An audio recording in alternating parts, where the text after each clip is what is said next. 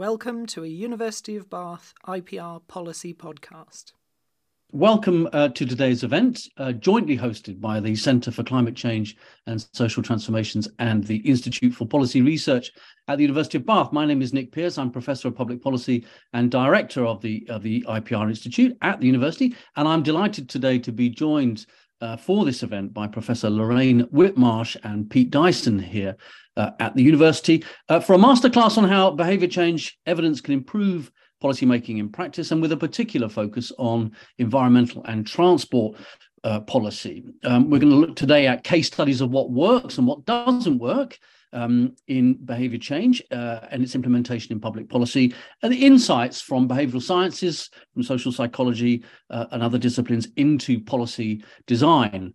Professor Whitmarsh is Professor of Environmental Psychology at the University of Bath, Director of the Centre for Climate Change and Social Transformations, does a lot of work on behaviour change and climate policy in particular, and advising governments, advising civil society organisations and others on how the insights from behavioural sciences, psychological sciences can be introduced into policy making. Pete Dyson is a behavioural scientist at the university, a doctoral researcher, and previously was principal behavioural scientist at the Department for Transport, where he established a new behavioural science team. So two great speakers for us today. What they're going to do is Lorraine and Pete are going to give their presentations, one after the other, and then we're going to have a Q&A where you can feed questions in. Please do so in the Q&A function, and then I'll go through those questions, sift them around, and put them to Lorraine and Pete to answer in the final section of the session we have today. So be ready and be primed to ask your questions.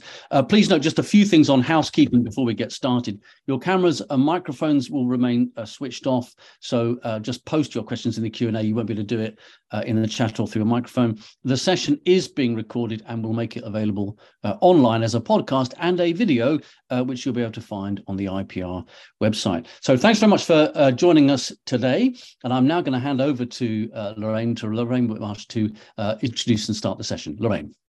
Thanks very much indeed, Nick. And thank you everybody for joining us today. So I will share my screen. We've got some slides to show you as we talk through our presentation. So hopefully you're seeing that. So yeah, we wanted to give a bit of a sort of a double act really in terms of some of the academic literature around behaviour change, but also some of the work that goes on within the policy context in terms of applying that. So a sort of more practice-based view. And so I'll give the more academic perspective first. And I guess it makes sense to start off with some of the theories of behaviour. Now, I'm just going to slightly terrify you with this. Behaviour is complex, is the message I'm trying to convey with this image. Now, this image comes from the Foresight project that the government ran a few years ago on obesity. So they were looking at mapping all of the different influences on obesity. And while I'm sure you can't see any of the detail, you can maybe make out some of the blobs that represent some of the major categories of influence that span everything from individual physiology through to food production systems and consumption, social psychology, individual psychology, and then the physical environment as well. So a whole range of different factors that shape our diets and the extent to which we that manifests in obesity or not. Now, that's hugely complex, and that's very difficult to actually then make sense of. So where can we intervene in that system to actually change behaviour? But it's worth at least just putting out one option for how we might present some of the influences on behaviour. Another one comes from also another Foresight project that we were involved with, which was trying to map the influences on travel choices in particular. And this was the Future of Mobility project from 3 or 4 years ago. And here we simplified things a little bit, but there's still a bit of complexity. At the heart, the blue blob there are two of the major types of travel choices that we might face, which mode of travel to use, so whether a bike or a bus or a car, for example, and then whether you choose to own a car and which type of car you might choose. And those choices are influenced by psychological factors, motivations like how much does it cost? Is it going to be a pleasant journey? Will I have flexibility, and so on? But also unconscious factors that we might not be aware are shaping our decisions, but we know through research are like social norms. What's the normal way of traveling? What would be what are my friends and family doing, and kind of what implicitly is the right thing to do, and what does this type of car say about my personality? So there's symbolism and things that might be conveyed through a particular choice. So those sorts of things are maybe more psychological factors. But then sitting behind those, the green blob might be things like, how much money have I got, my income? How much, what are my various caring responsibilities and roles, which mean I have to take children somewhere or an elderly parent somewhere. So those sorts of travel mobility needs and circumstances and so on, and where do I live, will be driving many of those sort of individual level factors. But then, and I always think this should be a bigger blob really, the transport environment is the orange bit at the top, which is all of the physical environment, the urban design, for example. So how much space is there to walk and cycle? How attractive is it? How quick is it to go by that means? How regular, frequent, etc. are the public transport services where I live? The cost of those things, and so on. So lots of things captured within that fundamentally shape our behaviour as well. And really one of the key points I want to make here is that our attitudes are really only one influence on our behaviour. So it's rarely enough to just motivate people to change their behaviour and say it would be a really good idea to reduce your carbon footprint. You have to enable people as well. You have to provide the physical and economic and social environment that enables people to make those choices as well. And this is why it's worth saying as well that we often act differently in different contexts. So we might do one thing in the home and something perhaps quite different at work. So we've seen, for example, in terms of energy saving behaviours, recycling behaviours, that you might do those things at home, but you may well not do those things at work, perhaps because the physical context or the motivational factors are just different across these different locations. So where does that leave us? Well, how can we reduce down this complexity in a way that might then shed light on how to intervene? One of the common theories of behaviour that we use a lot is the theory of planned behaviour. And that's what you're seeing here. And it basically says there are three main types of influence on our behaviour. And the first one is attitudes. That's what do I think? What do I think and feel about something? Do I think this is a good idea? The second category is subjective norm, or also called social norm. So it's really, what do other people do? What's normal? What do other people think I should do as well? What's the sort of the feeling about the right thing to do within this situation? Those are sort of social influence factors that are also very important. And then the third one, perceived behavioural control, is to what extent is it actually possible to do this, or how easy is this to do? And these are the sort of pragmatic, logistical, maybe physical factors, like, well, there just isn't a bus service where I live, so that's not an option for me. So those three main categories of behaviour shape our intentions to act, and then in turn our behaviours. One big caveat with this theory, though, while it's very parsimonious, it's quite simple, so it reduces that complexity we've seen so far, is that it's not that accurate. So actually meta-analyses that have used this suggest that it only explains about 25% of the variance in behaviour. So it's not great. And partly that's because not all of our behaviour is intentional. So quite a lot of the time we do something that completely bypasses conscious decision making, and it's very habitual. It's just driven by the fact that we always do that in this situation, and so the context is cueing our behavior, and it's not an intention. So that's one caveat here, is intention isn't always the route to behavior. Nevertheless, there's a lot to be said for the three main ingredients here, which do represent some of the major drivers of our behavior. I wanted to include this because it's a very different view of behavior. What I've shown you so far is coming out more from psychology. From the more sociological literature, there tends to be a focus less on the individual and the decision-making processes of the individual, and much more on the context in which behaviours emerge. And so it takes a much more sort of structural approach, and a more and behaviour is seen as emergent out of the sort of properties of the context. So social practice theory says there are basically three sort of elements of a social practice, which sort of is a behaviour, but it's a socially recognised activity. So it could be showering, for example, is an example that you see here on the right. And so showering arises because of three elements: materials, that's the physical environment, and technologies come in here. So it's, do I have a shower? And is there water supply coming into my home that provides hot water to enable me to shower? So that's the sort of materials element. The competences bit is another blob. That's like, do I know how a shower works? And am I familiar with this technology? And it's not a very sophisticated technology, so it doesn't require very much in the way of competence, but it does require some knowledge of how a shower functions. In other contexts, there may be more know-how involved in using a particular piece of infrastructure or technology. Meanings is the red blob, and that's the sort of social, cultural norms and symbolism and beliefs that might accompany a particular practice. And what comes out of the work on showering in this literature is that showering isn't just about getting clean, it's about waking up, it's about feeling fresh, it's about preparing yourself for some activity. So it's gone beyond just a functional, I don't want to smell, to actually having a wider set of sort of meanings and so on. And some of that, is maybe links to the way in which marketers sell products linked to showering and so on.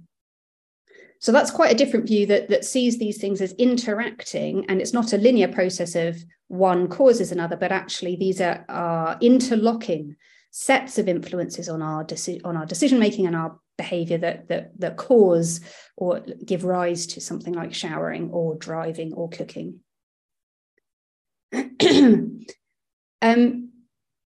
Another way of looking at this is trying to sort of group together these different influences in a way that might be more tractable to policymakers. And so I wanted to include this as well. This is the COM-B model, which you might have come across, which stands for capability, opportunity, and motivation. Those three sets of factors are thought to predict behaviour and interact with each other. And you can see the similarities with some of the things I've already shown. The capability that came out from the social practice theory. Opportunity is part of the sort of materials that we've just seen, but it's also that perceived behavioural control. So it's the physical and social environment. Can I do it? And then the yellow bit is all the motivational or the attitudinal type factors that we've seen as well from the first model. And there is a two-way interaction here. So behaviour can feed back into some of these things. So I might try something and that might reinforce my motivation, for example, to keep doing something. So there's an acknowledgement that it isn't necessarily a linear process. There's some feedbacks there. So this is actually quite widely used in policy circles. So it forms the basis of a lot of interventions. So I think it's worth having this quite centrally in the rest of the talk. But I want to move on now to thinking about, well, how do we change behaviour? If we think about behaviour change being potentially starting a new behaviour, stopping an existing behaviour, or increasing or decreasing the level of an existing behaviour, what are the sorts of interventions that we can apply? And really, it's about thinking about these different sets of factors that shape our behaviour. How can we play with some of those levers? So I mentioned the COM-B model. Well, if you this that you see here is the behaviour change wheel that Mickey and colleagues have developed, which builds on the COM-B model. So at the heart of it, you see capability, opportunity, and motivation. All of those factors that we know are drivers of behaviour or sources of behaviour, as they're called here. And sitting around that are various types of interventions, from persuasion and education through to restrictions, environmental restructuring, training, incentivization, and so on. And then a sort of set of policy categories that might be sort of more familiar and group together some of those things around that. And essentially, you can hopefully sort of see that there are a whole range of levers that could be used that kind of address one or more of these different sources of behavior. So, for example, motivation. If people don't know what to do, or they don't know why they should do it. Maybe they don't see the benefits particularly of changing their diet. We can give them information. We can highlight the benefits of dietary change, and maybe we can show them which behaviours are the most effective. So to give you one example from a National Trust menu that trialled putting CO2 information against different items on the menu, you can see that the lamb stew has a much higher carbon footprint than any of the more vegetarian-based options on the menu. So if you were concerned about climate change and wanted to reduce your carbon footprint, you could adjust your choice based on that information. And so that might be quite influential. But what we do know is that usually those sorts of information provision approaches by themselves aren't usually enough. We need to do wider things. And so in the top right here, you see a picture of a cafe where potentially there is an opportunity there to actually restructure that context to make plant-based options more available, more attractive, more prominent, maybe change the price of those things so that people are much more sort of nudged towards those plant-based options in a way that doesn't even necessarily mean that they need to sort of deliberate over information about the impact of those choices, but they're presented in a more favourable way. So that's sort of gives you the sort of, there are a whole menu really, excuse the pun, of different options for changing behaviours that come out of that behaviour change wheel. And I rather like this way of distinguishing those different intervention types into downstream versus upstream. And the behavioural insights team uses a similar sort of typology where downstream relates to interventions that try to influence people's choices directly. And usually this is through information provision, whether that be labels or advertising or campaigns, or more structured sort of education approaches, or maybe social influence could come in here too. Here you're trying to intervene at the individual level and change individuals' decision-making processes. Upstream interventions are where you're trying to influence the context of action. So actually make desirable choices cheaper, make them more available, maybe remove less desirable choices altogether, and change the built environment potentially as well to sort of enable people to change their behaviour. So you've got economic measures, regulatory measures, and so on coming into this sort of approach.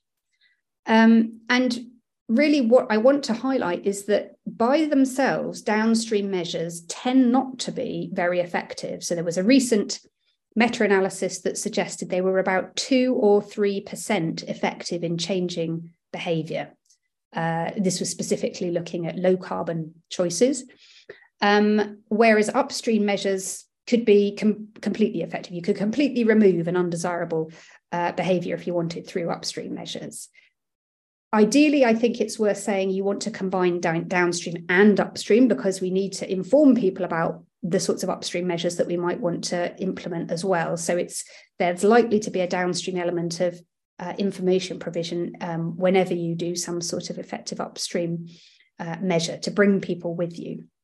But by themselves, downstream tends to be less effective. And there is, it's worth saying, a huge literature on how to do downstream interventions well. So this is sort of information campaigns and persuasion.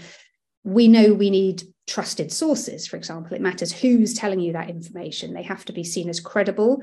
They have to be seen as somebody who is like you in some way. So trusted sources. Your message needs to align with what your audience cares about. And so at the moment, for example, people are very concerned about their wallet and cost of living. So can we reframe what we want people to do in ways that highlight the economic benefits to the public? But of course, publics differ. So different concerns or values might be emphasized to different segments. We can also use social influence processes and social norm-based messaging. So if we tell people that actually most people are recycling, then that can help persuade people to think, oh, this is normal. Actually, if I'm not recycling, I'm not doing what most people are doing. So people like to conform to norms, so that can have some effect. And we can alter the way in which information is framed to be more positive versus negative.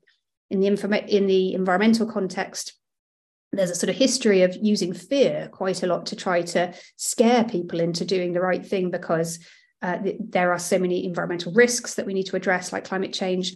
Well, we have to be very careful with fear, because it can disempower and demotivate people. We have to, if we use any sort of fear, we have to accompany it with a sense that people can address this risk effectively. So a sense of self-efficacy, I can do something about this. And so in the health context, that has worked to some extent with smoking campaigns. You can scare people, but you have to give people the means to address that risk. More effective tends to be positive messaging, where you're motivating people to move towards something desirable. And so actually there are health benefits or financial benefits to doing this thing. So positive messaging is more often than not tends to be more effective. And targeted information is also more effective than blanket campaigns or mass information provision. So we can target information at the time and place when somebody is making a decision, and that could be putting a label on a product when they're choosing a particular product in a consumer situation, or maybe putting stickers on light switches, for example. So at the point at which you're doing something, provide information.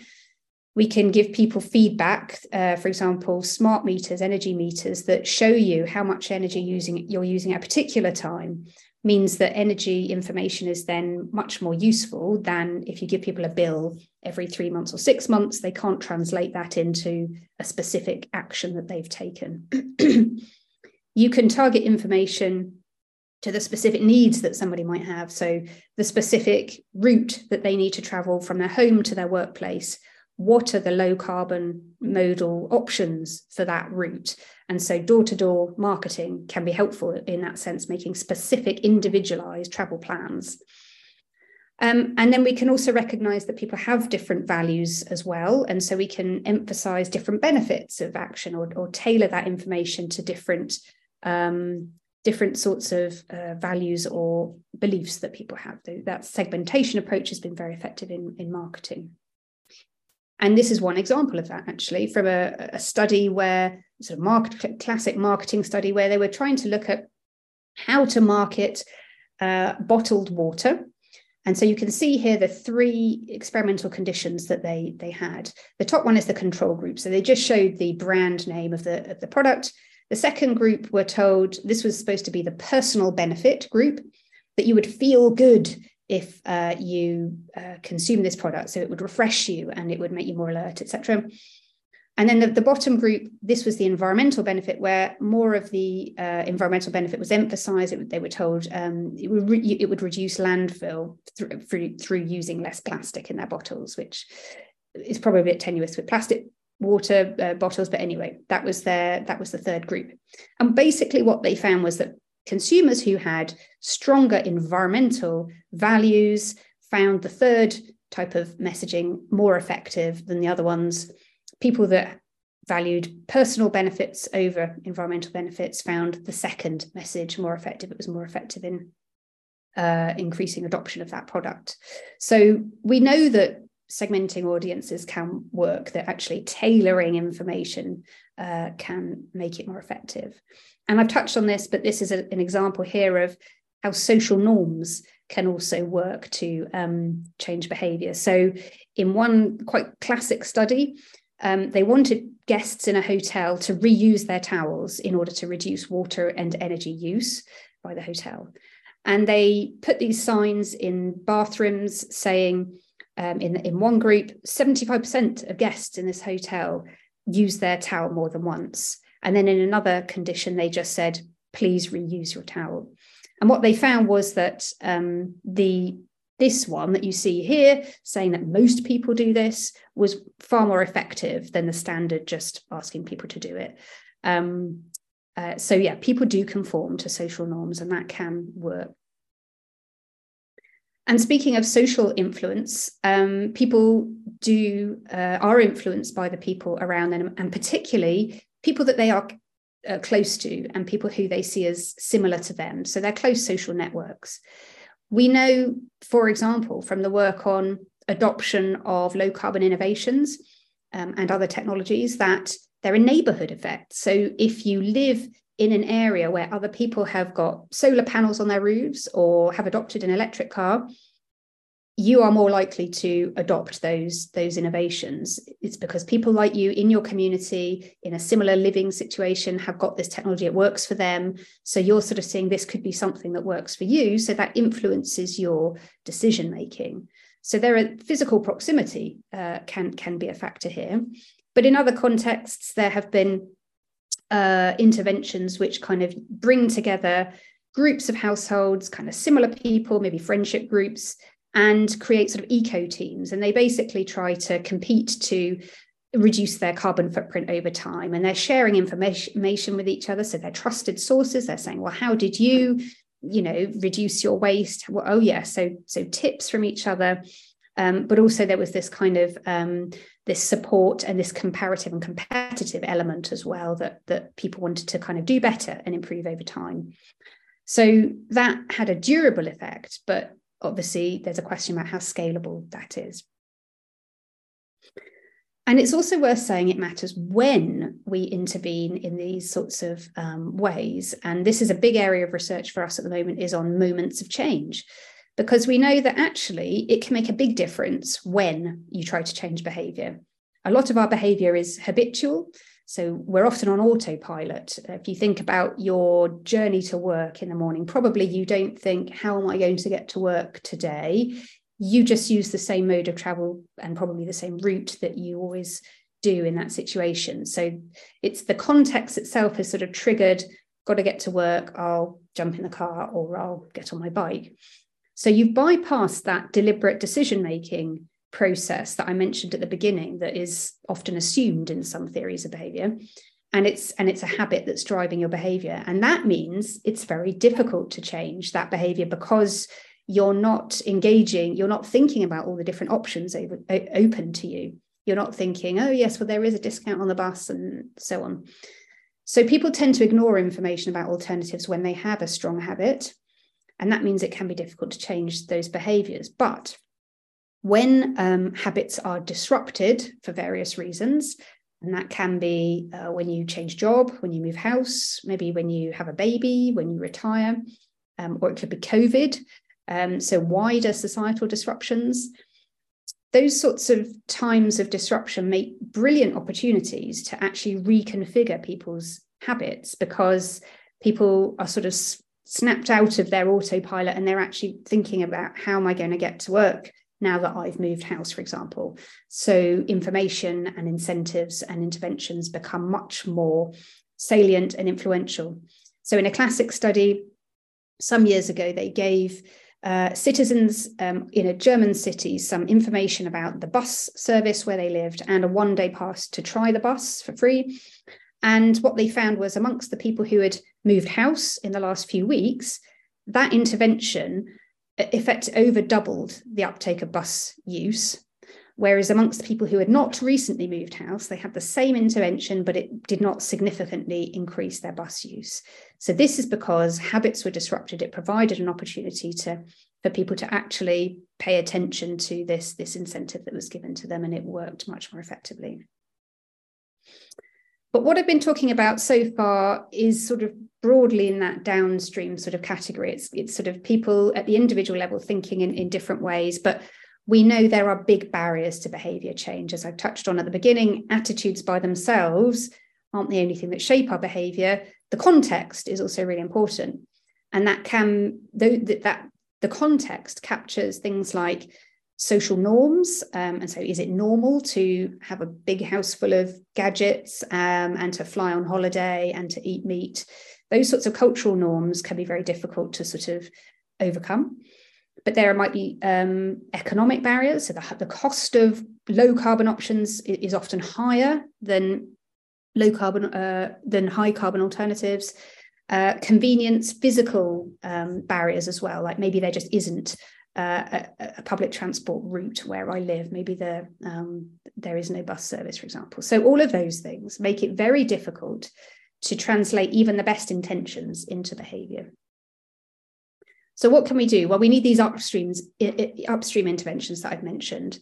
And there are lots that fall into this category. Some of these are economic factors, economic measures.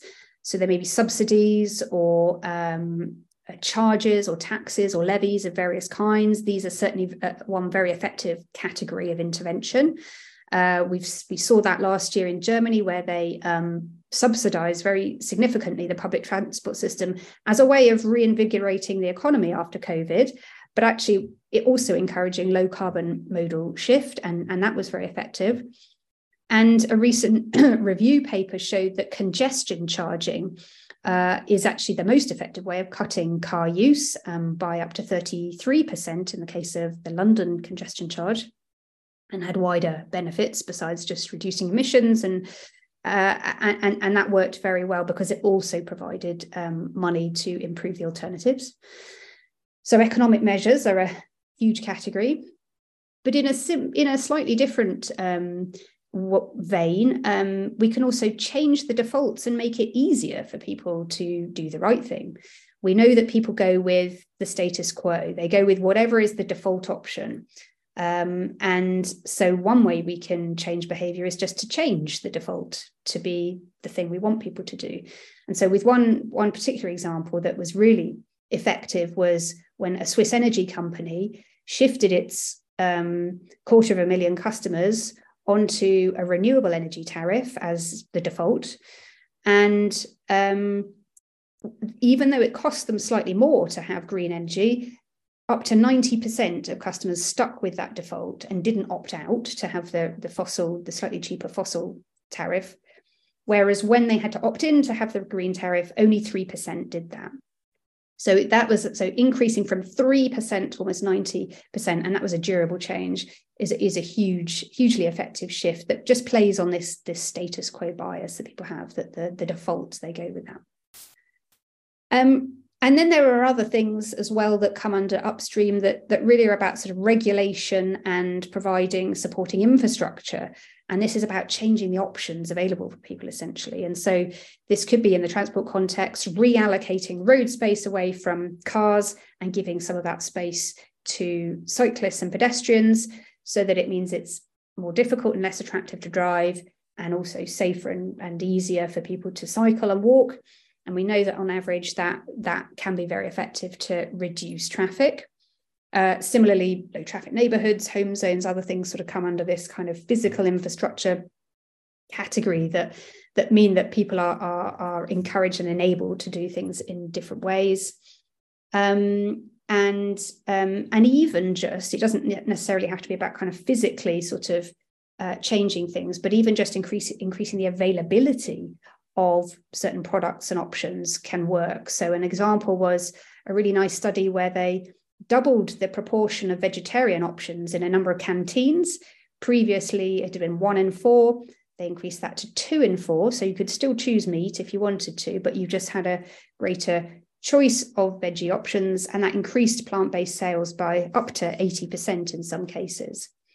So these sorts of measures can also be very effective. The, I think, final thing that I'll be saying, though, is that it's best when you combine interventions, because there are usually lots of different factors that shape our behaviour, lots of drivers and lots of barriers to behaviour change. And so we need a range of different measures, both the downstream and the upstream.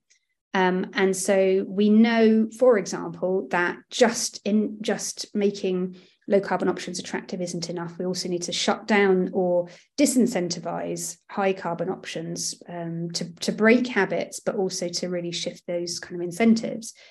This, just to give you one example, from a study on coffee cup reuse, when they just gave people information about why they should be reusing their coffee cups, that only changed behavior by 1%. When they added in various different other elements, including giving a charge on disposable cups, so you were charged more, and also giving out free reusable cups, that increased the uptake of reusable cups by 38%. So it makes a difference when you, like, bringing in more things can usually significantly increase the effectiveness. And another completely different example is from what we've seen in terms of smoking rates over the last few decades, that a majority of people used to smoke in 1950. We're now down to about 14%, and that's due to incrementally bringing in a series of different policy measures, from information provision through to prices, changing pricing through taxation, non-price measures like quitting services, regulation, and so on and so on. And so all of those things together has really enabled that behaviour to shift radically, and the norms around that behaviour to shift radically over time. But just before I close, I want to just make one final point, which is that people do need to be part of the decision-making process. And so where we are intervening significantly in people's lives, and we'll need to do that to address things like climate change in particular, we need to engage people and bring them with us. That's going to be critical for acceptance. And we can do that in lots of ways, from simply surveying people to find out what's important to them, to maybe bringing them in a more significant and deliberative way through things like citizens' assemblies, so they have a stronger voice in defining and scoping policies. We need to actually understand what's important for people, what might be the barriers to change, and to design policies with that in mind, because imposing solutions on people tends not to work. Moreover, that more participatory decision-making tends to actually improve the quality of decisions, because you know it's going to be workable, because you've addressed some of these maybe pragmatic concerns that people have. Oh, I did want to flag, before I finish, a recent report, which I think is actually highlights a lot of the things that I've said, which is a report that came out from the House of Lords Environment and Climate Change Committee in late 2022. And this looked at the role of behaviour change in addressing climate and environmental goals. I was an advisor to this, and so kind of saw how the evidence was compiled. And I think it says some very important things, not just about how to achieve behaviour change, and which sort of emphasises a lot of the things I've said, that we need a range of different measures. For example, we need to bring people with us too. But it also very significantly criticised the government in terms of what they've done so far to enable that actually they conclude that government action to change behaviour in relation to climate environment has been inadequate, and there is a significant risk of not meeting our environmental and climate change targets as a result of that. So I do recommend that particular report for some quite specific and practical insights in terms of how to get behaviour change into policy. And that does contrast with the way in which behaviour change has been framed within a lot of the climate policy so far within the UK. So if you look at the forward to the net zero strategy, it really does sort of say we don't need to change our behaviour too much. We'll be adopting a few more technologies, but there is no need to sacrifice our quality of life or reduce demand. But I think, as we will see, that is not that does not match up with the scientific evidence of what we need to do. So I won't go through the recommendations from the House of Lords report, but it sort of emphasises a lot of the things that I've been saying so far. So I do recommend having a look at that. And I think these are questions that I could potentially have come back to in the discussion, but it would be great to hear, I think, from you about the behaviours you're interested in, where communication comes in, and where you think the sorts of interventions that I've highlighted might help address the behaviours you're interested in. But I'm handing over now to Pete, who's going to come and sit in my chair and provide a practical perspective. Thank you, Lorraine, and hello, everyone. It's great to be here. I hope in the next 15 or 20 minutes I get to bridge some of this question of, the title suggests, how do we put the behaviour change evidence that we've just heard, which is a really comprehensive coverage of the different theories you could approach and the evidence base, empirical as it is, in different situations. When push comes to shove, what are you able to implement, and how are you going to do it? I could speak for myself here, but with some perspective. Having worked at the Department for Transport in 2020 to 2022, for which the COVID-19 response was a very significant part of the work, as was sustainable travel behaviour change, and catalysed the recruitment of more behavioural scientists within the department, really in many ways bringing into line, along with other government departments that have dedicated behavioural insights, of course, social research and behavioural science functions. Before I start, I mean, I think there's some worthwhile perspectives and challenges that you face when, as I say, push comes to shove. You have to decide we can only necessarily do one of these potential measures. We can't do all of them. Which ones should we do? Which things should be prioritized? How will it affect different people differently? So distributed impacts. And even what would the effect of implementing one thing be on other policies that you might have? And indeed, with respect to COVID-19, how would a temporary policy be removed? Like, what is the exit strategy for a measure that can only be put in temporarily? So lots of things to think about. Here's a useful first step, though, which is to put behaviour change and behavioural science in its wider context. So behaviour change gives you a really cross-cutting view of the whole sets of influences on people's behaviour. So if we wind back to some earlier slides, we saw how travel behaviour be influenced not just by the person's beliefs or attitudes of the situation, but obviously also the quality of the transport provision, its affordability, its safety, the material factors of the person. Any given individual can't really change. A cross-cutting role is really useful when you see there's different roles for different disciplines. So language differs here, but it can be helpful to think of social research, which is commonplace in many organizations, answering the critical questions of what people are currently thinking, feeling, and doing. And there are qualitative and quantitative sort of research methods that will get you a really good insight and depth into what they're doing. But then behavioral science is challenged to sort of say, so what might we do to better understand that from theory? So things that people wouldn't necessarily tell you, but insights across the psychological disciplines would suggest. And then how might we influence, how might we address some of those concerns? Intersecting with all of this is then evaluation, which is us trying to work out, has something made an impact or not? Who was affected? Where, when, why, and what can we learn from this? And disciplines of evaluation obviously can exist without you needing to be a psychologist, say.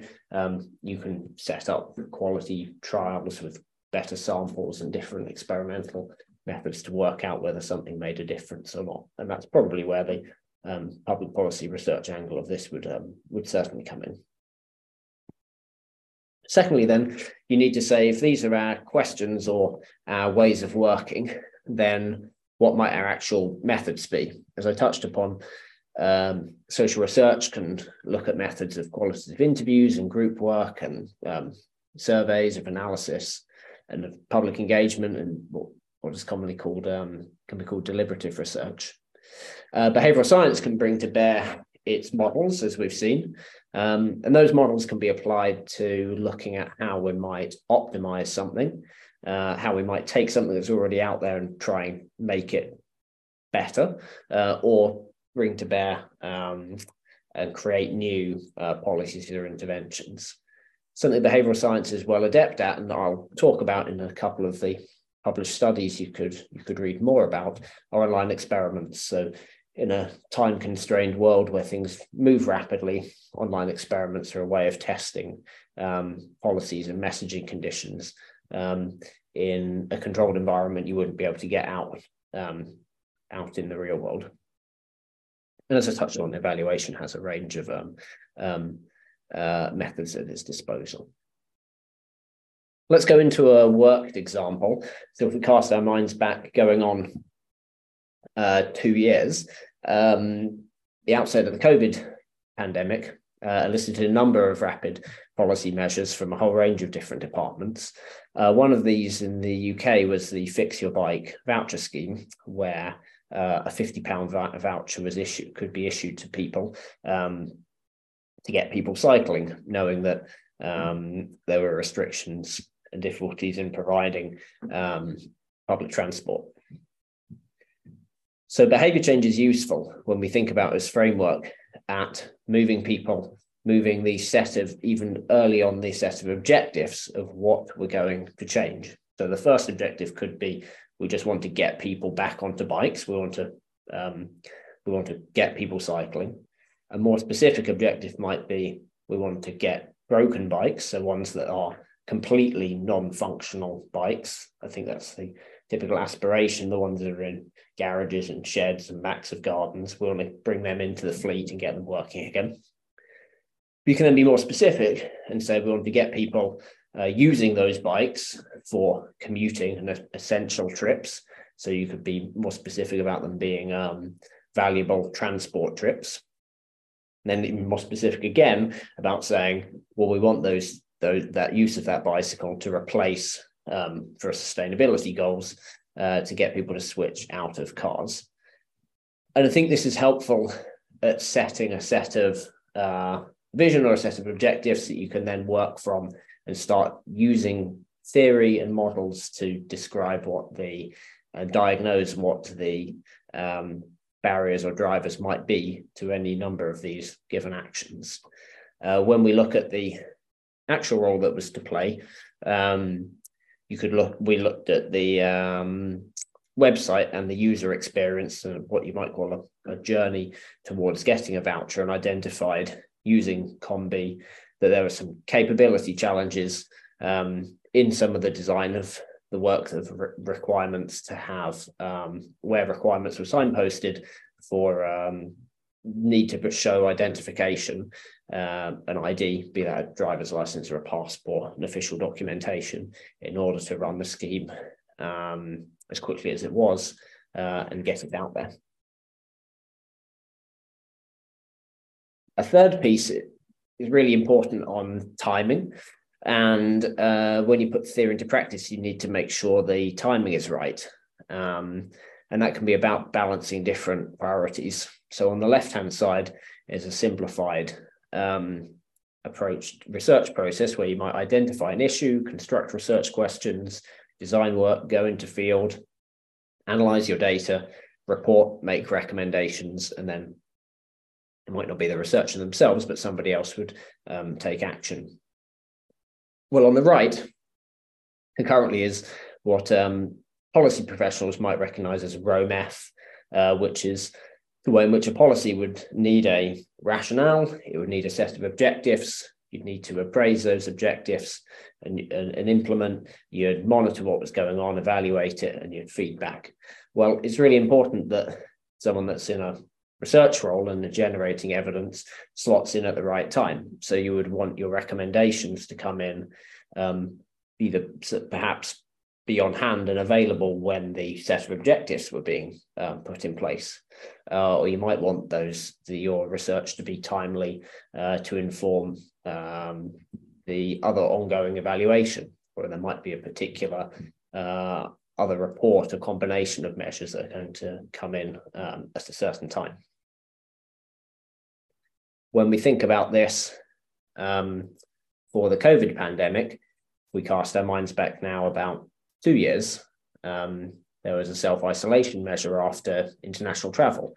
There was a set of traffic lights that you needed to follow to know which country when you returned from different countries, what the different measures would need to be. And there was different adherence to those measures. So you need to wonder what is preferable messaging and what in different circumstances might we provide as people land in the UK, before they arrive at the UK, when they're planning their journey into or out of the UK and back again. What can you say? Now, when you're putting theory into practice, this is where you can bring to bear the studies that were talked about earlier and you can use principles like people's optimism bias towards their hopefulness that their trip will go ahead, their optimism that they will, when they land, be successful in being compliant with staying at home. But as the days go by, it can get tougher and tougher to stay at home, both for mental and physical and social reasons, to stay isolated.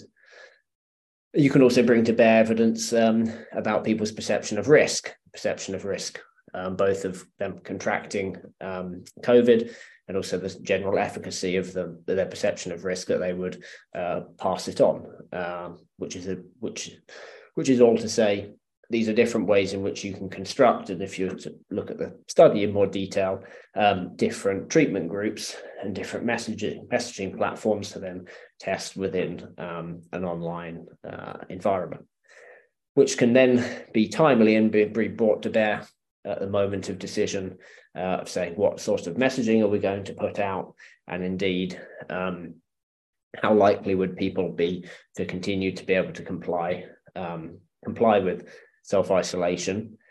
And I think probably most importantly, ruling in or ruling out different measures. So if messaging proves to be ineffective, then does that mean that bigger levers need to be pulled to provide financial support, social support to enable people to stay at home?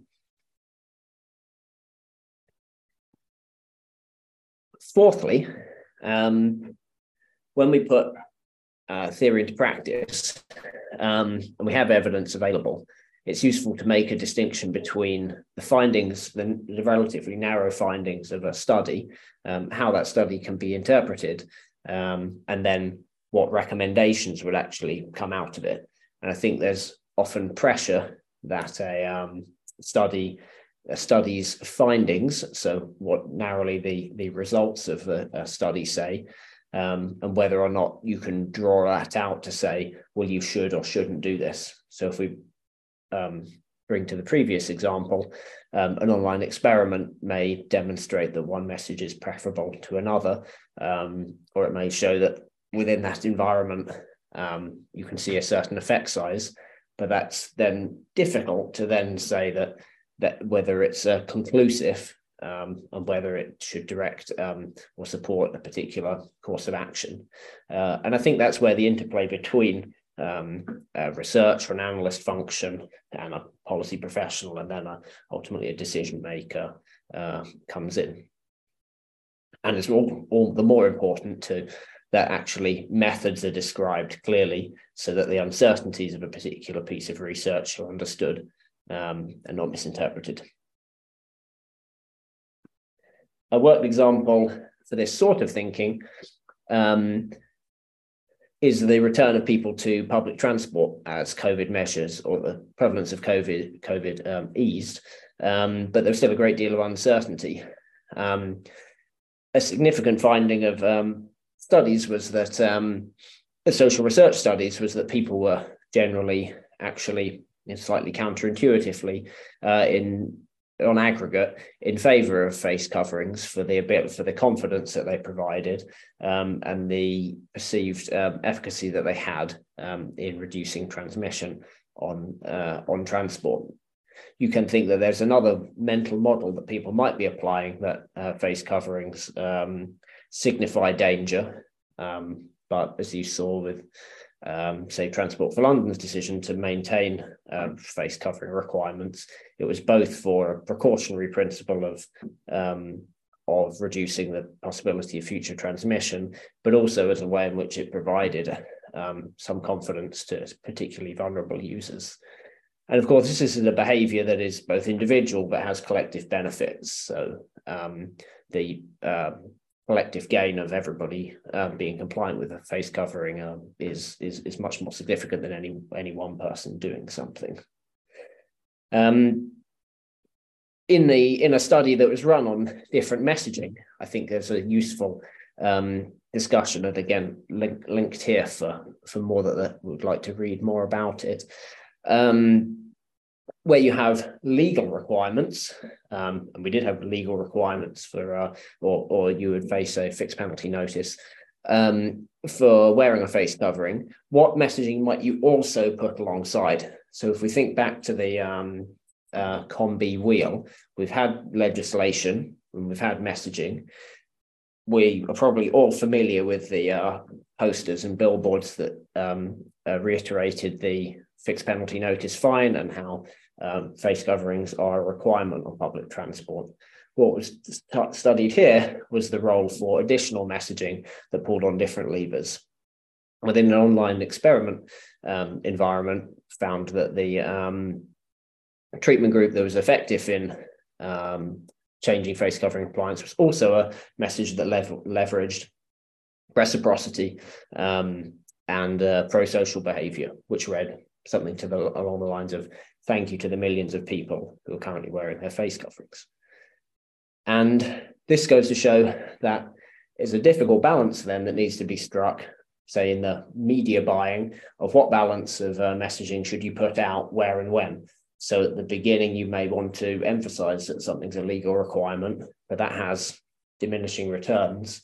And over time, you might want to provide encouragement, enablement. There are other interventions you could imagine where face coverings were abundantly available at railway bus stations, so people always had one to hand, and it could go on and on like this. But it's to say, I think the wheel is a helpful way in saying there are complementary interventions to be had here. And that brings to a very nearly final point, that we can think of behaviour change and behavioural science as both a mindset and a specialist discipline. I think there's another worthwhile debate about how this goes. But in order to reach scale and in order to reach many of the professionals and roles that are involved in ultimately people doing things, it's useful that we have a set of basics that people understand, and they can engage and they can access some of the fundamentals. But there's also needs to be a specialist role, certainly for social research, to conduct high quality, qualitative and quantitative research. But a social researcher would probably also want to be engaged with identifying behavior change issues, reviewing the evidence on what works and doesn't work, commissioning specialist research, and being aware of current and changing theories.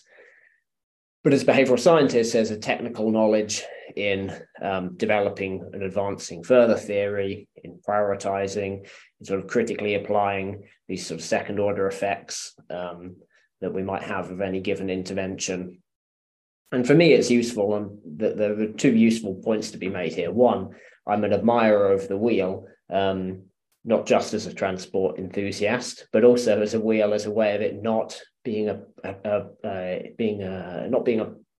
priority, not having a set list, and enabling us to see that there's a range or a spectrum of different disciplines.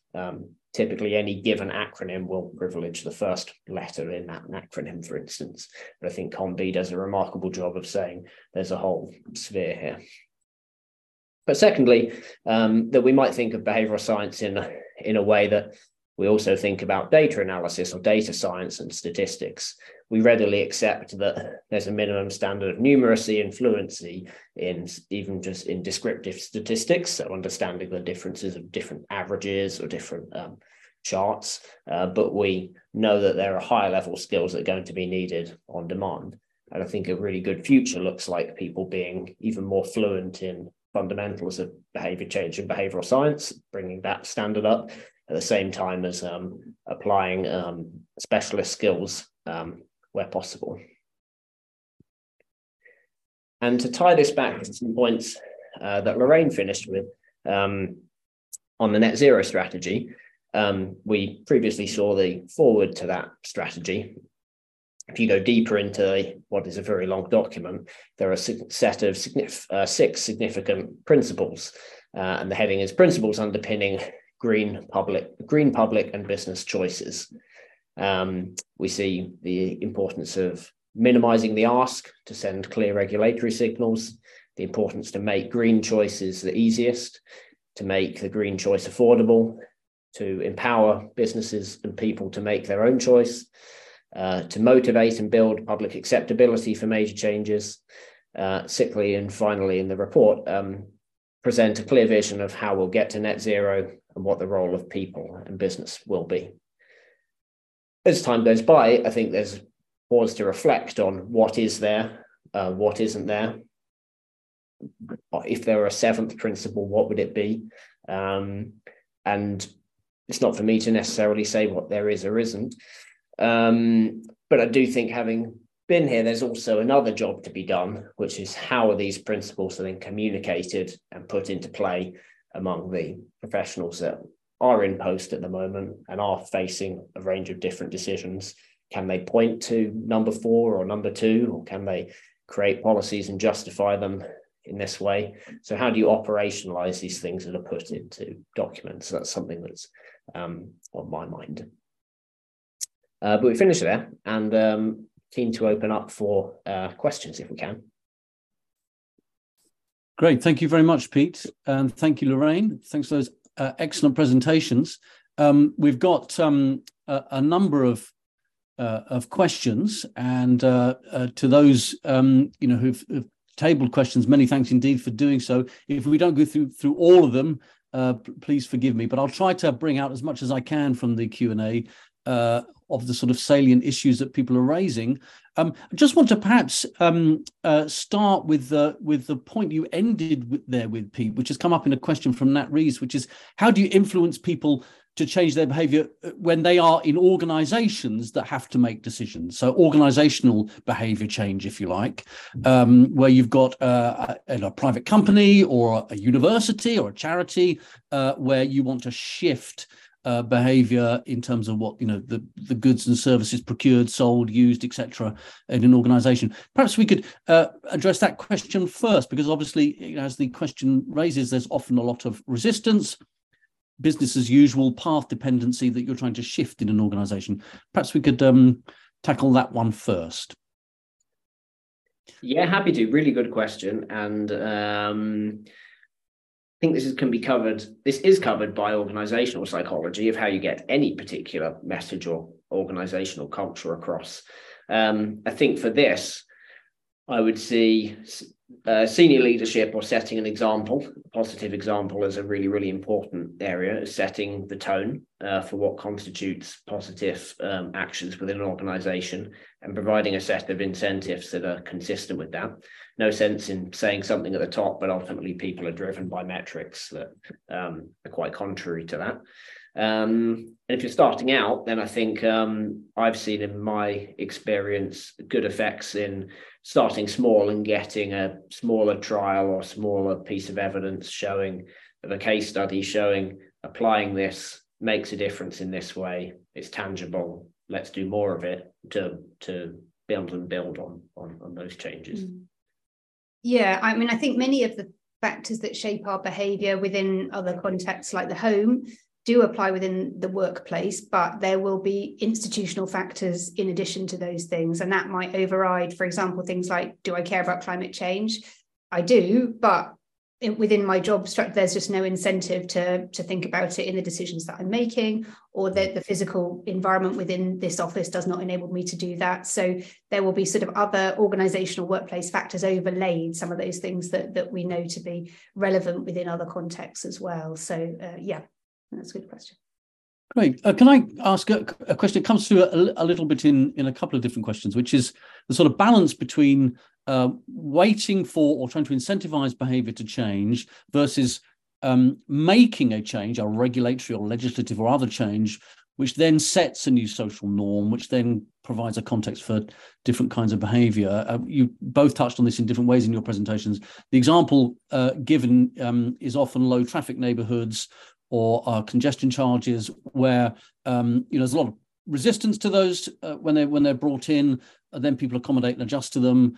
And the argument is often made, well, what you should just do is just make the change, and then you'll get public endorsement, legitimacy, and support for it later. But how do you address that kind of question in your work? That's a good one. Do you want to start? Or? I think you do. Let me think. It's not an easy one. We think about this a lot in our work, because with climate change, I mean, the net zero strategy is a good example because it's very explicit, going with the grain of consumer choice. There's no desire within that policy framework to really radically change consumer behaviour. It's about kind of where there might be an emerging trend, let's just sort of maybe encourage that along a bit. But actually, we know we are going to have to make some pretty profound changes to people's lifestyles. And in many ways, people are on board with that. But in some ways, they might need, we might need the measures to be put in place and then to sort of engage with people to promote sort of policy acceptability of some of those things at the same time. Yeah, absolutely. And and you're right to point out that quite often people will resist policies that are proposed, and then what happens is they're implemented and then they see, oh, actually they are pretty good and they do improve air quality and they do, you know, I can get to work quicker. So the policy acceptance follows the implementation of the policy. So that can certainly happen.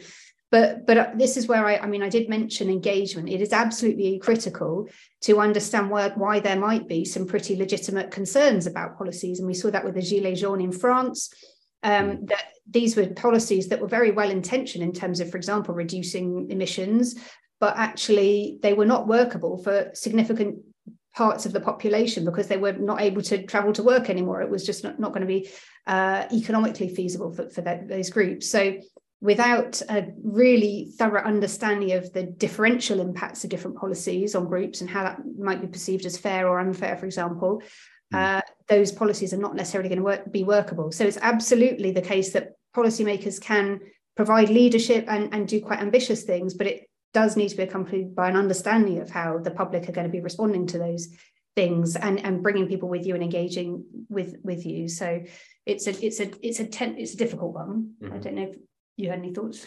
I come to mind a quote, which is, a principle isn't a principle until it costs you something. And there's a certain amount of perseverance that needs to come through when implementing principles.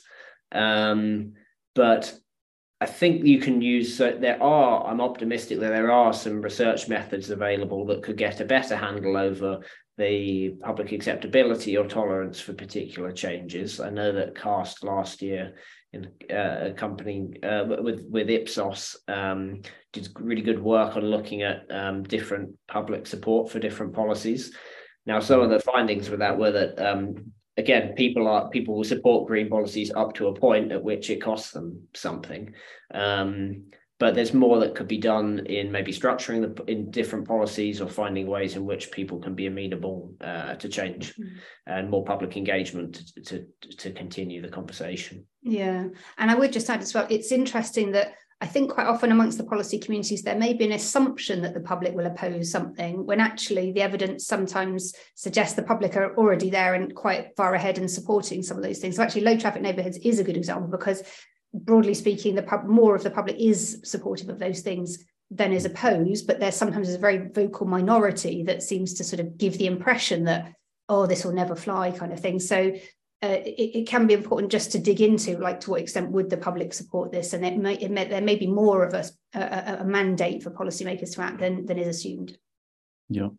Can we just stay on this question of cost? We've got a couple of questions about the sort of costs of action. Pete just mentioned these, and in both of your presentations, you touched on these questions. When the costs seem long-term and far away, that behaviour change is less likely than if the costs are more immediate, and the costs of inaction are more immediate. That people, particularly on when it comes to environmental change, I think, well, that's for 2030 or that's for 2050, and policymakers are telling them that the targets are for 2030 and 2050. So they go, okay, I don't have to change my gas boiler just yet, or my electric car. Whereas if we were faced with a more immediate challenge and a more immediate requirement, and the cost to inaction was clearly high, would we change our behaviour more rapidly? And that's one sort of question. And the other related to that comes through an earlier question, which is, and Lorraine, you touched on this in your presentation, is it problematic when people confront something in ways that is very, very fearful? So if they think that climate change is incredibly scary and fearful, that you're demotivated from action because it's just too big a problem, it's going to consume us all and there's nothing you can really do about it. Yes, all good questions. You might have more to say on costs. I'm not an economist, but yes, you're absolutely right that if you present something as being something like distant, either in time or in space, then people will tend to sort of deprioritize that. So they do focus on things that are relevant to the here and now. But while climate change can certainly feel like something that is very distant spatially, it's happening, it's kind of for people in developing countries more than here, or it's for future generations to worry about. And there's some truth to that, but it is obviously increasingly affecting us in the here and now. We can also think about, when we know about the various motivations and drivers of behaviour that are relevant, that there are other things that are very immediate and pressing, like cost of living crisis, for example, or in some cases maybe health concerns and other things that are very sort of immediate for people. And then actually prioritise messaging and measures that focus on some of those wider proximal co-benefits of action. So in the here and now, this might be about energy saving that reduces bills and also reduces emissions, because yes, people are understandably worried right now about how they're going to pay their bills. So this is why we need to be emphasising these wider benefits. And that does relate to the second point about fear, which is, I think, it only works in certain situations to motivate people, and you have to be very careful that you don't go too far into that kind of just apathy and demotivation and people feeling like there's nothing they can do, and so switching off. And so we've done a bit of work on climate anxiety, for example, and we know that while it's not sort of very prevalent amongst the population, actually, for those people that do feel very anxious about climate change, that can be a motivator to action, to do certain things to reduce their carbon footprint, but it can spill over into just complete sort of feeling powerless and unable to do anything. And so it is about kind of highlighting that there's a problem, but actually having a much stronger solution framing to the communications that we have. So say, these are things that we can do. These are things that people are already doing. This is how you can do these things. So really focus on the solutions much more, I think. I will interpret the question, but I think there's a bigger point to be made here of treating people like average, shall I say. So where we talk about, say, boilers or fuel costs, there can be concentrated winners or losers to a particular policy. And one of the problems is that we don't have I don't think any country has a particularly great handle of the data on given households and different household segments. So some households bills look like very high heating bills, but maybe lower transport bills. Other households are very reliant on fuel and therefore very sensitive to fuel costs, but might be less sensitive to boiler and household heating costs. But if we could have a better picture of the different segments, we might be able to get a bit closer to saying, okay, you can make this amount of change here, but you're already making this change here. If we treat people like average, then we assume that everyone has the same opportunity and ability to make changes. Yeah. Okay, thanks, Pete. I've just got one actually that may be best directed to you in the first instance, Pete, which is from Jackie in Chew Valley, saying that they're withdrawing bus services, replacing them with DRT services. A lot of shock and anger about that, despite extensive discussion, consultation, Q&A, Facebook groups, etc. And I suppose this is just a question about when you've got a very big change like this in modal shift, which affects a community. What can be done to get people to take up the new service, accept that the change is coming?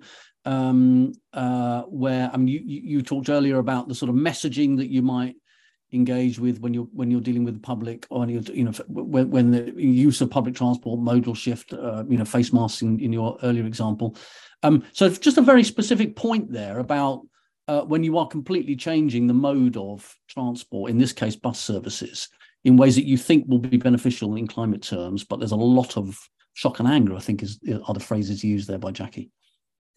Yeah, and that shock and anger might be based in some calculated and reflective difference in the service provision. I don't know, I must say it, I haven't scrutinized them, but it will also, I think it's fair to say, be looked at the not just what it is, but what the risk and consequences is if it doesn't live up to standard. Because we're talking about people's lives here, so it's not just it's not just a bus trip. It's an ability to access employment, or to provide caring responsibilities, or to do any number of things that are meaningful and important to people. I think I would agree that you need to go beyond, say, an online experiment where you simply you present different propositions, because there's more to it than that. Ideally, you'd be able to trial DRT, but you can't really trial this sort of, for people less familiar, sort of dynamic dial-a-ride minibus service. You can't really trial it alongside an existing bus service, because your users will need to pick one or the other. Having engaged a little bit with the politics of or around the West of England area, I think the Metro Mayor Dan Norris is trying to lead the way, and saying there is a certain leadership and trust element of saying, this is the technology, we've evaluated it, we're bringing it in, come along with us. But yeah, I can see how much needs to be done there. Great, thanks, Pete. Lorraine, can I ask you a question that's come up at the end here from Emma, but I think it's also in some other questions as well, same sort of insight, which is the role of autonomy and the sense of autonomy and self-determination in behaviour change. So, if you like, the sort of the caricature of nudge is often that you're applying nudges because people are irrational, they take shortcuts, they employ heuristics. They're not actually acting in rationally autonomous, self-determined ways. And yet a lot of theory would tell us that actually people value agency and autonomy, and they actually, engaging with them as autonomous agents is incredibly important. Do you have a view on that? Yeah, I mean, I think that's absolutely right. So nudge can be an effective tool in a toolbox, and it's attractive to policymakers because it doesn't take away choice very often. It just sort of enables people to, nudges people. It just does things under the radar to facilitate people making better choices. But it doesn't work in all cases, and particularly where we're working in climate change, the amount of change that the amount of transformation that we're going to need in order to reach net zero it's going to be very explicit. It's going to be very disruptive to people's lives. It's going to challenge on various cultural norms around consumption and quality of life and sort of aspirations that people might have. It addresses issues of fairness and so on. So if we're really going to actually do this properly and really cut our emissions profoundly and rapidly, we're going to need to engage with people at a very conscious, explicit level. And this is why I touched on things like citizens' assemblies, those more sort of deliberative democratic processes that bring people in to more actively shape policy than simply kind of, here's a policy, consulting sort of relatively late on in the process.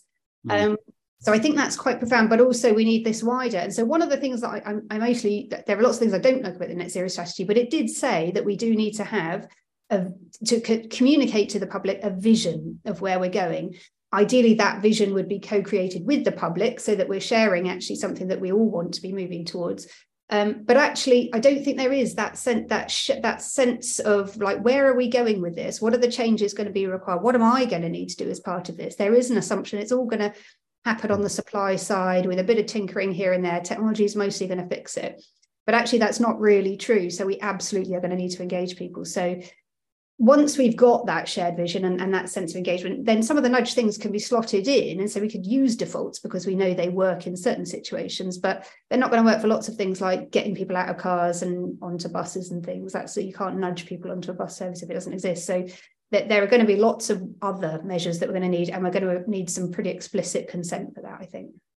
Yes, and that presumably picks up the point you ended with when you said government strategy can't just pretend that this will all happen through the market or happen through us, not changing our behaviour very much in non-threatening ways. There are some things where we have to be completely upfront and address the challenges that we face. And as you say, there are democratic mechanisms for doing that available to us. Can I ask about just, again, it's come through in a number of different questions in different ways, and that's about the sort of speed of change. So climate change, incredibly urgent now. The science is telling us every year, that it's getting more urgent that we take the action in the short term to address climate change, and whether there is anything in the literature about forms of behaviour change that are sort of more or less, not just more or less efficacious, i.e. between 3% or 100%, but which happen at speed and scale. So are there certain kinds of behaviour change intervention which can have a rapid effect and perhaps also at bigger scale?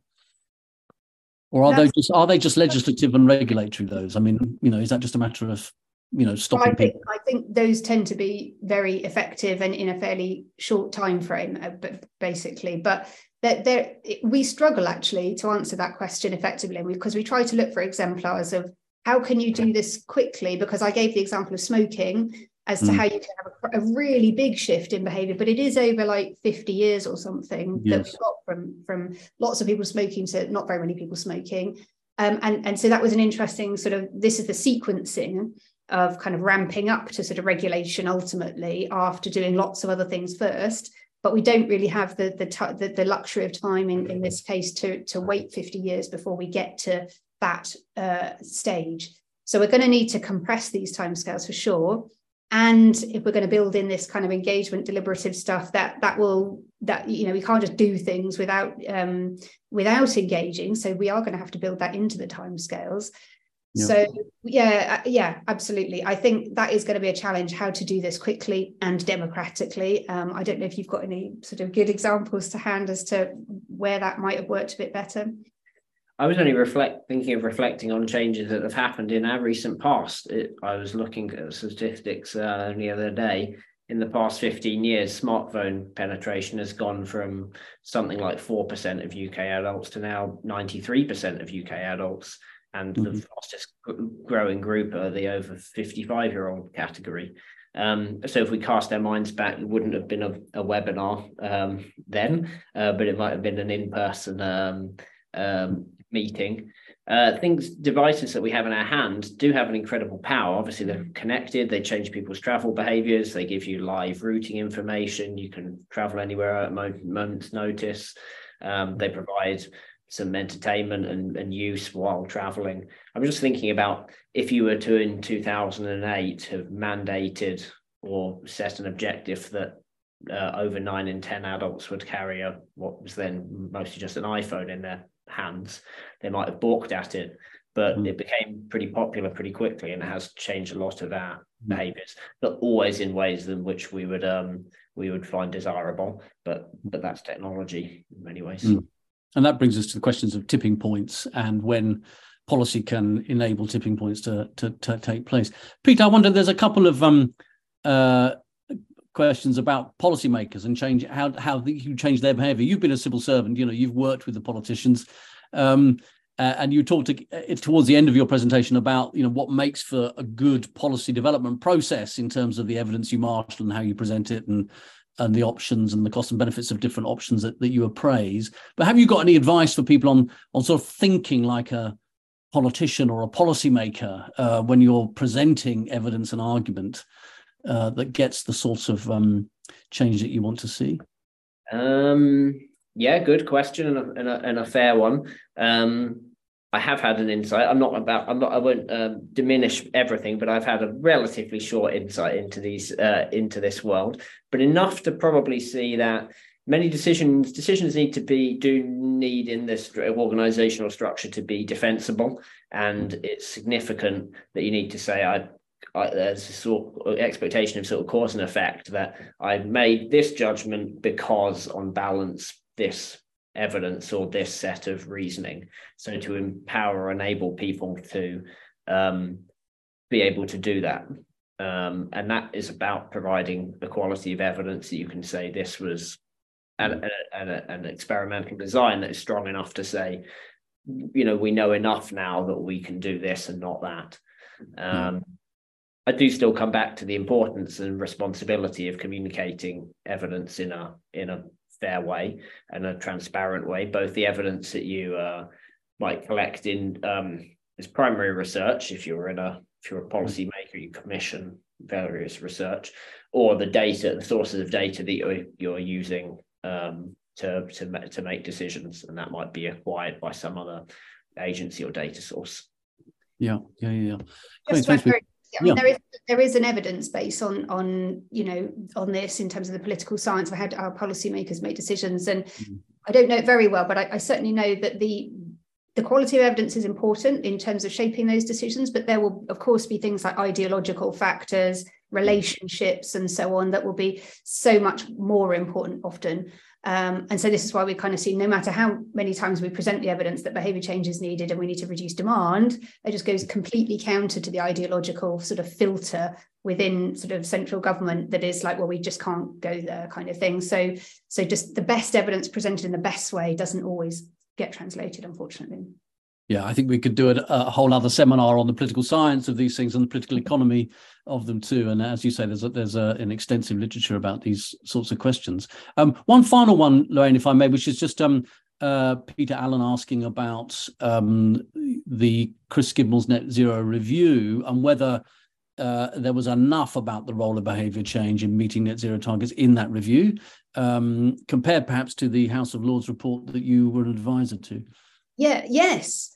I thought the Skidmore review was actually really good, I have to say. There was a really big chunk of work on behaviour change within there. There was stuff on engaging communities as well as the business community and others. And it recognised a lot of the things that were said in the House of Lords review and in the wider evidence base, really, about the need to not just communicate to the public, we do need to do that better, but to enable and to really remove the barriers to behaviour change and to provide much stronger incentives and regulations and various other things too. So there was quite a strong focus on, I think, the built environment and energy use within homes and so on. But nevertheless, the key message was government needs to go way further than they're currently doing to enable behaviour change. So and it emphasised those co-benefits. So it really talked about not just the economic co-benefits, but like health co-benefits, community benefits, various other things that actually suggest that, there's lots of reasons we should be doing this, not just to reduce emissions. So yeah, I thought it was very good, actually. Great. Okay. Well, thank you very much, Lorraine. Thank you, Pete. We are just about out of time. I want to thank everybody for attending the seminar today and for all the fantastic questions. I think we had 37 questions, which is great. And just before we came on air, the government announced that there would be a new department for energy and net zero being created. So Whitehall has got a new focus on these issues. And so this kind of discussion that we've been having today, the Evidence Marshal for Public Policy Change, now has, as it were, a new locus in Whitehall, which I'm sure we can all start to think about in the weeks and months ahead. But thank you very much indeed for joining us today. Do stay in touch with the work of both the Centre CAST for Climate Change, Social Transformation that Lorraine is the director of, and also with the Institute for Policy Research, my own institute. Do stay in touch with our work. As I said at the beginning, we will post up a podcast and a video of today's presentation. So lots of the references you'll be able to see in the slides and everything that was made available today. But of course, if you have any questions, do get in touch. I'm sure we'll be able to reply to them. So thanks very much to Pete and Lorraine. Thanks very much for great presentations. Thanks to you all for joining us, and we'll call it a day there. Thanks very much. Thank you. Thank you.